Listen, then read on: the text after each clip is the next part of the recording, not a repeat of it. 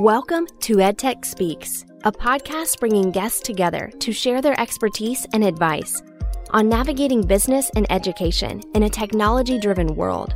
From entrepreneurs to vendors, higher education to corporate leaders, we'll uncover their perspective regarding the latest trends and technologies impacting your career or business. Our podcast is made possible by Downing EdTech Consulting, where people and technology connect. Hosted by Cher Downing, an experienced executive spanning a higher education and corporate career with specific focus on the EdTech industry. Dr. Downing is also an international and national presenter, author, and regular media contributor. Now here is your host, EdTech strategist, Dr. Cher Downing.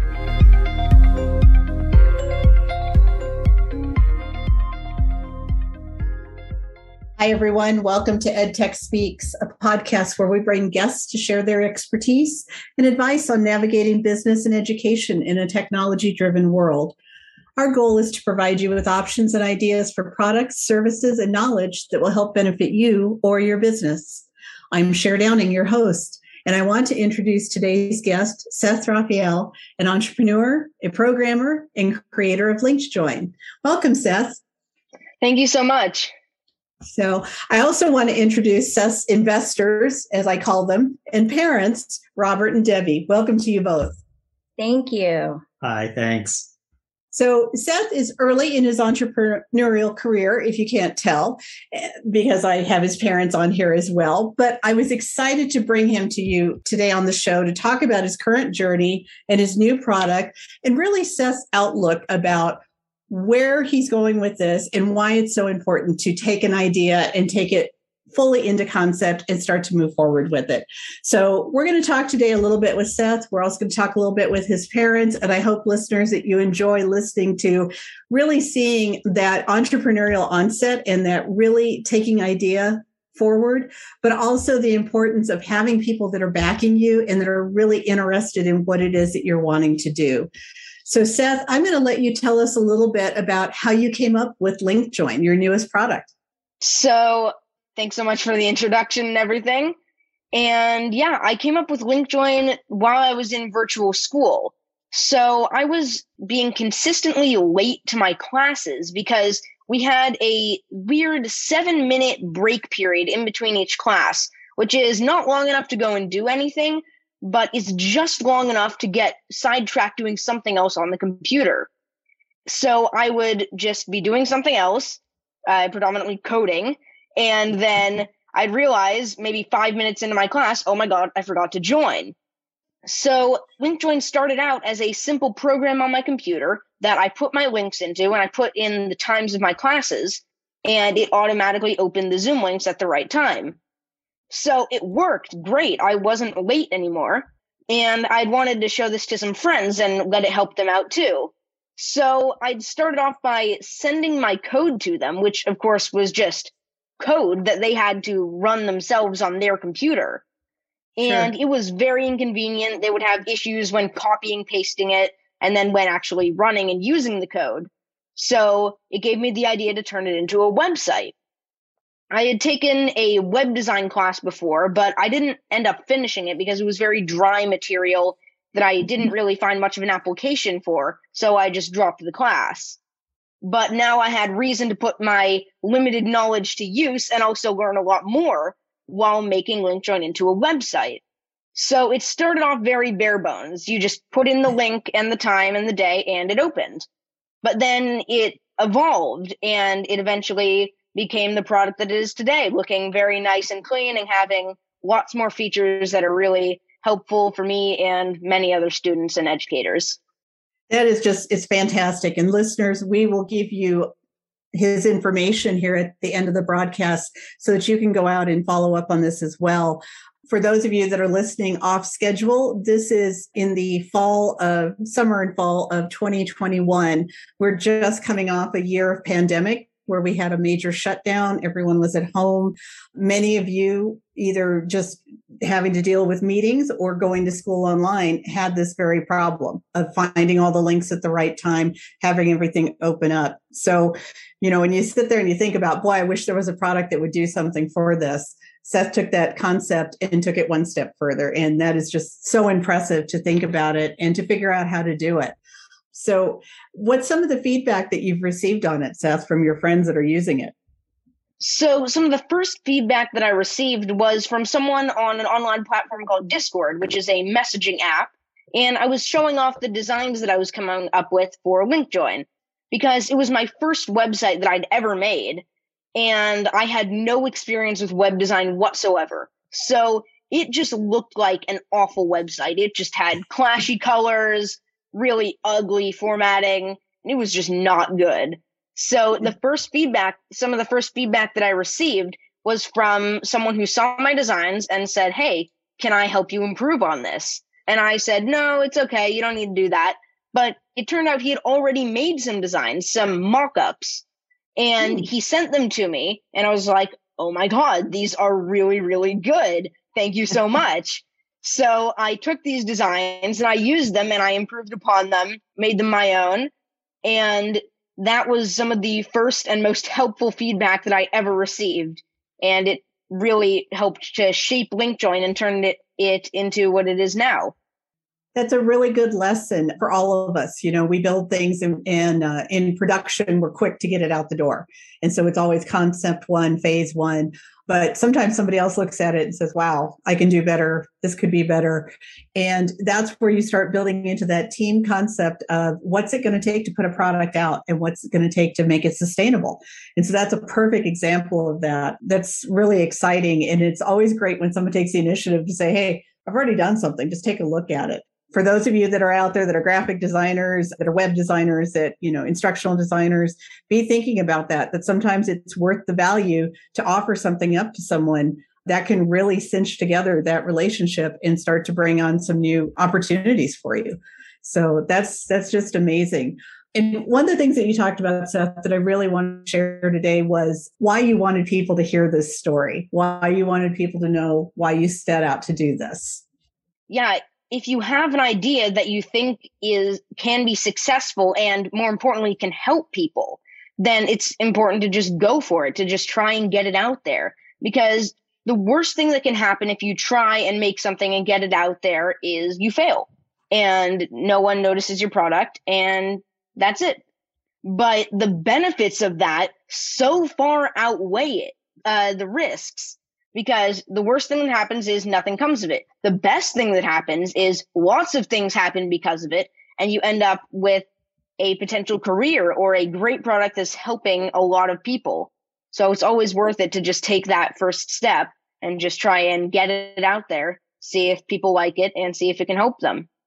And I think that's so important for our listeners to understand, because it's always hard when you hear someone like Mark Zuckerberg from Facebook.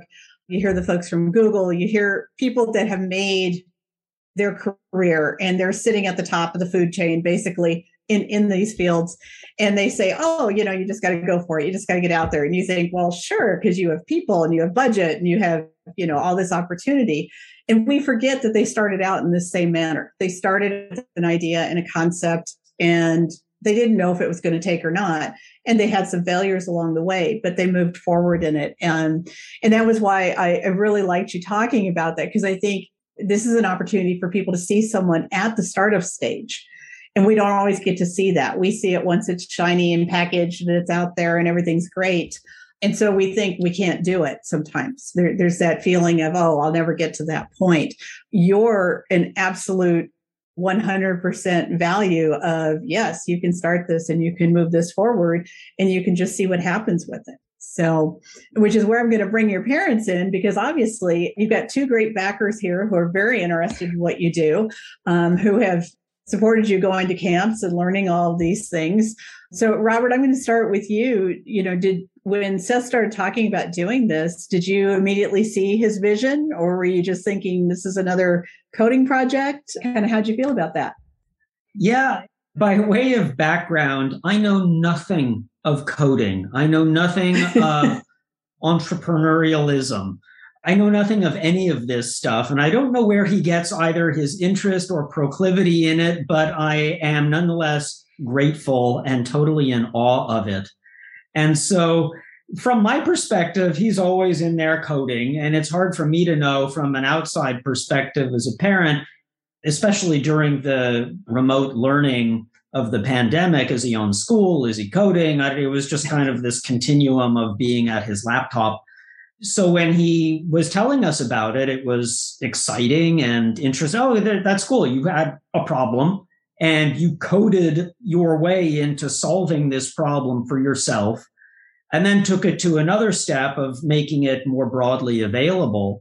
And everything since then has been optimizing it, tinkering with it, improving it, and trying to get it out there so that more people can become aware of it and take advantage of it. So I still don't really understand the nuts and bolts of it at all, but it looks nice as a website. And again, I'm just thoroughly impressed and just, scratching my head that he was able to do this. He's always telling us about the details of the coding. I did this on LinkJoin. I did this. Oh, I've been working on this thing. And I don't know what in God's name he's talking about most of the time, but it looks good. And I'll take his word for it that it works. So Debbie, how are you coming at it from your perspective? Is it the same, or do you have some experience and background in these areas?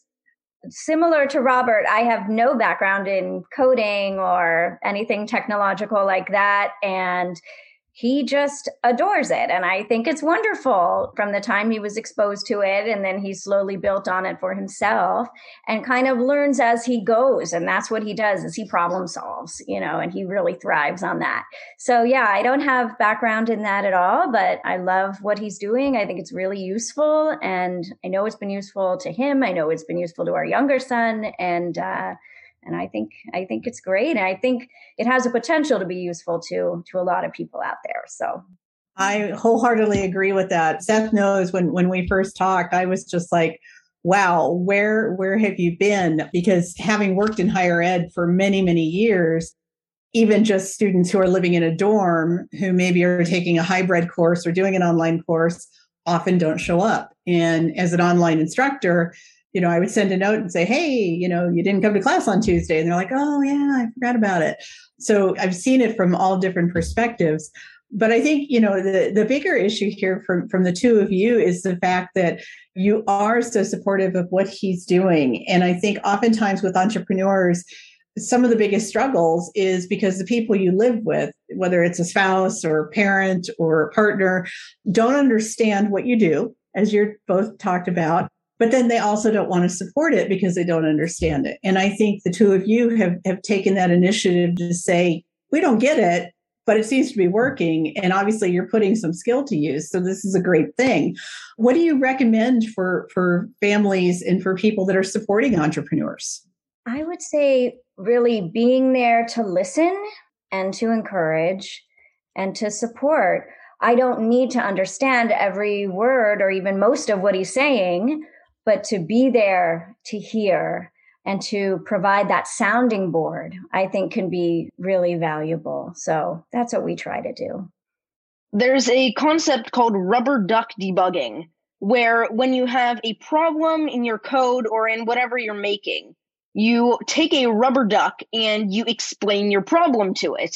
And in explaining the problem, trying to explain how it works and what's happening, you often get to a point where you're just like, oh, that's why this is happening. And then you can continue on and you've solved the problem. That's a lot of the support that they provide. They are my rubber ducks for helping me solve problems, especially my dad, who's just like, oh yeah, I have no interest in this, but feel free to keep rambling.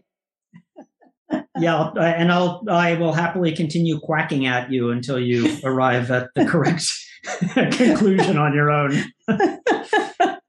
But I think that's a great example, Seth, because it's absolutely true. And those of us that work in the field, we're used to doing that. We're used to doing rubber ducking in a variety of ways for a lot of different projects. And sometimes we come up with a solution just by saying it out loud. In the time that we explain the situation, suddenly we have that aha moment and the clarity to go back and fix something. But it still is always more helpful when you can bounce it off of somebody else, when you can at least have the reaction, or they ask maybe even the most simplistic question, but it triggers a response that you suddenly think, wow, didn't even think of that. So, I love that there's that ability for you to bounce those ideas off of them. And I really want our listeners to understand that when you're in the ed tech space, not everyone understands what you do. Most of us have people in our lives that really don't understand what we do. They just see the end result of it. But it's the support mechanism of just being there that makes such a huge difference in the success levels.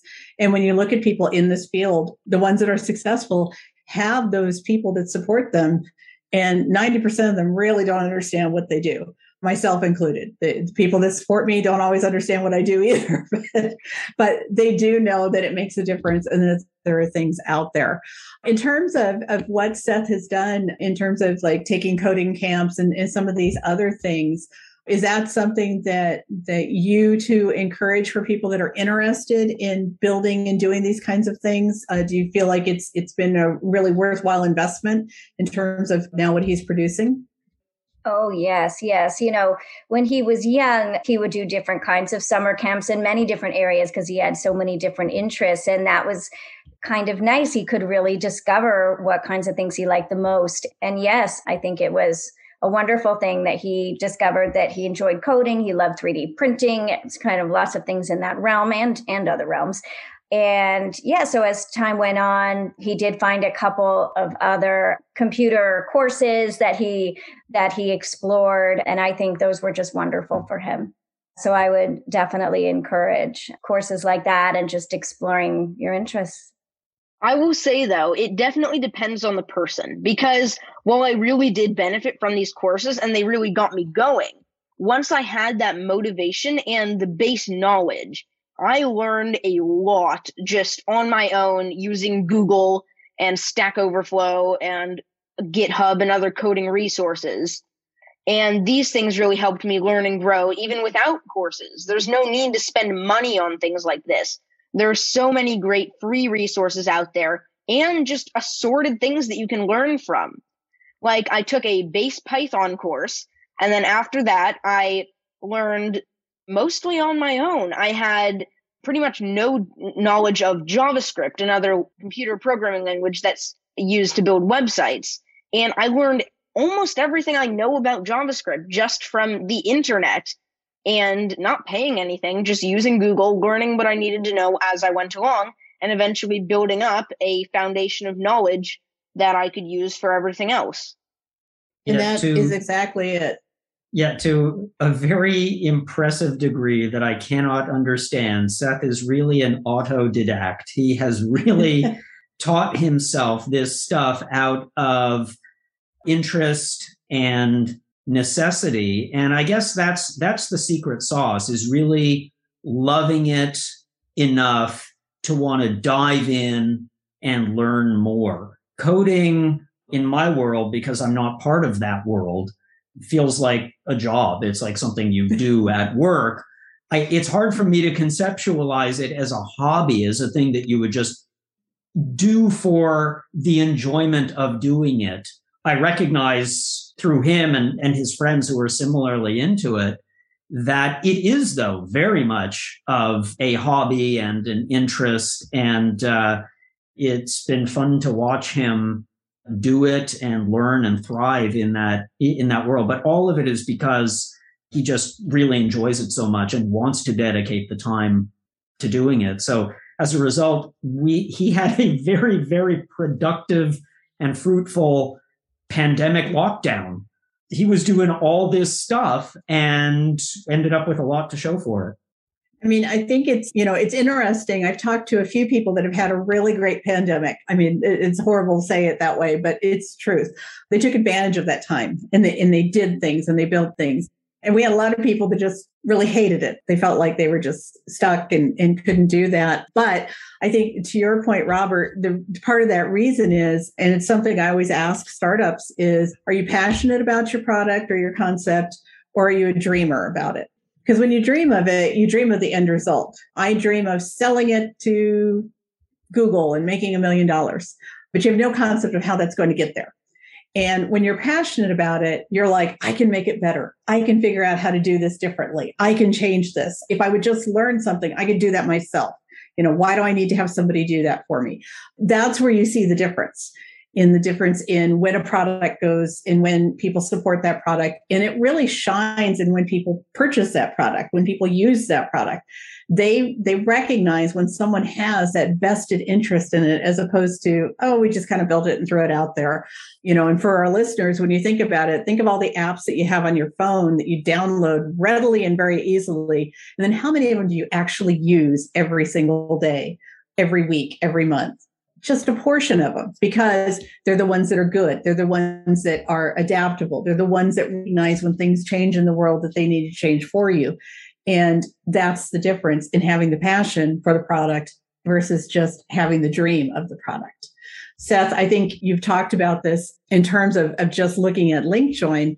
And I know that you have other ideas for where things go with this, but I think you also have a lot of other interests.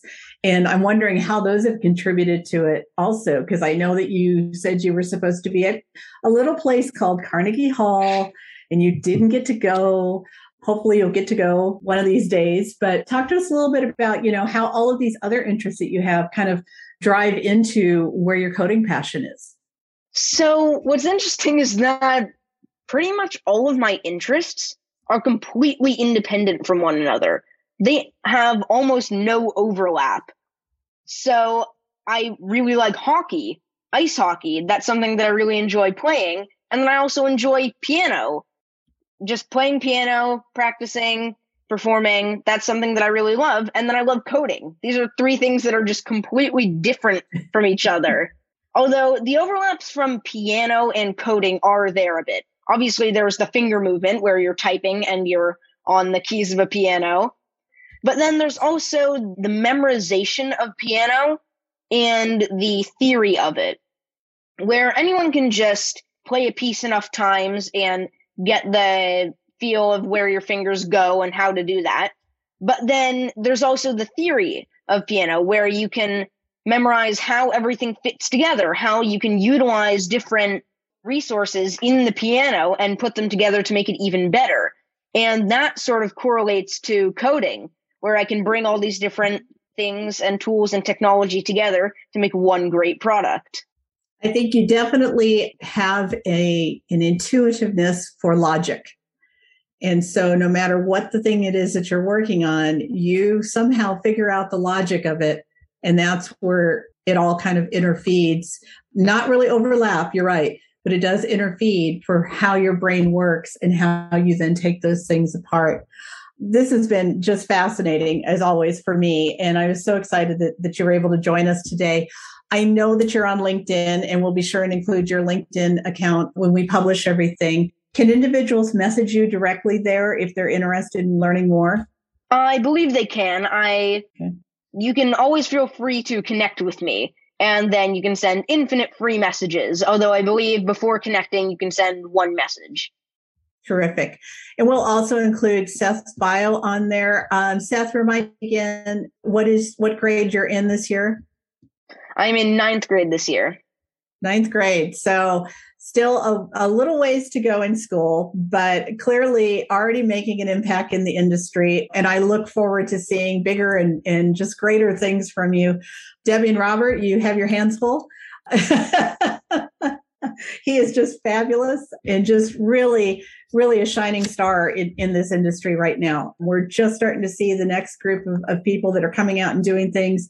Seth, you're definitely one of those things. And I encourage all of our listeners to take a look at his LinkedIn site and really learn more about his product and what he's working on. So I want to thank all of you for joining me today. I appreciate you being on here. And I want to thank all of our listeners for tuning in to our podcast. I hope you enjoyed this episode and can make use of this innovative information. And I also look forward to having you join us again and finding out more about us either at our website at www.downingedtech.com or following us on Spotify, Audible, Apple, or where you prefer to access your podcasts. And also sign up to link with us on Twitter and Instagram. Until next time, keep learning. Thank you for listening to EdTech Speaks with EdTech strategist Cher Downing. To learn more about the services Downing EdTech and its staff can provide you, find us at www.downingedtech.com. If you enjoyed today's podcast, be sure to share it. We'd also like to hear from you regarding any suggestions for topics or guests and the value you received from our show. Check back for new podcasts with featured guests at www.downingedtech.com/podcast.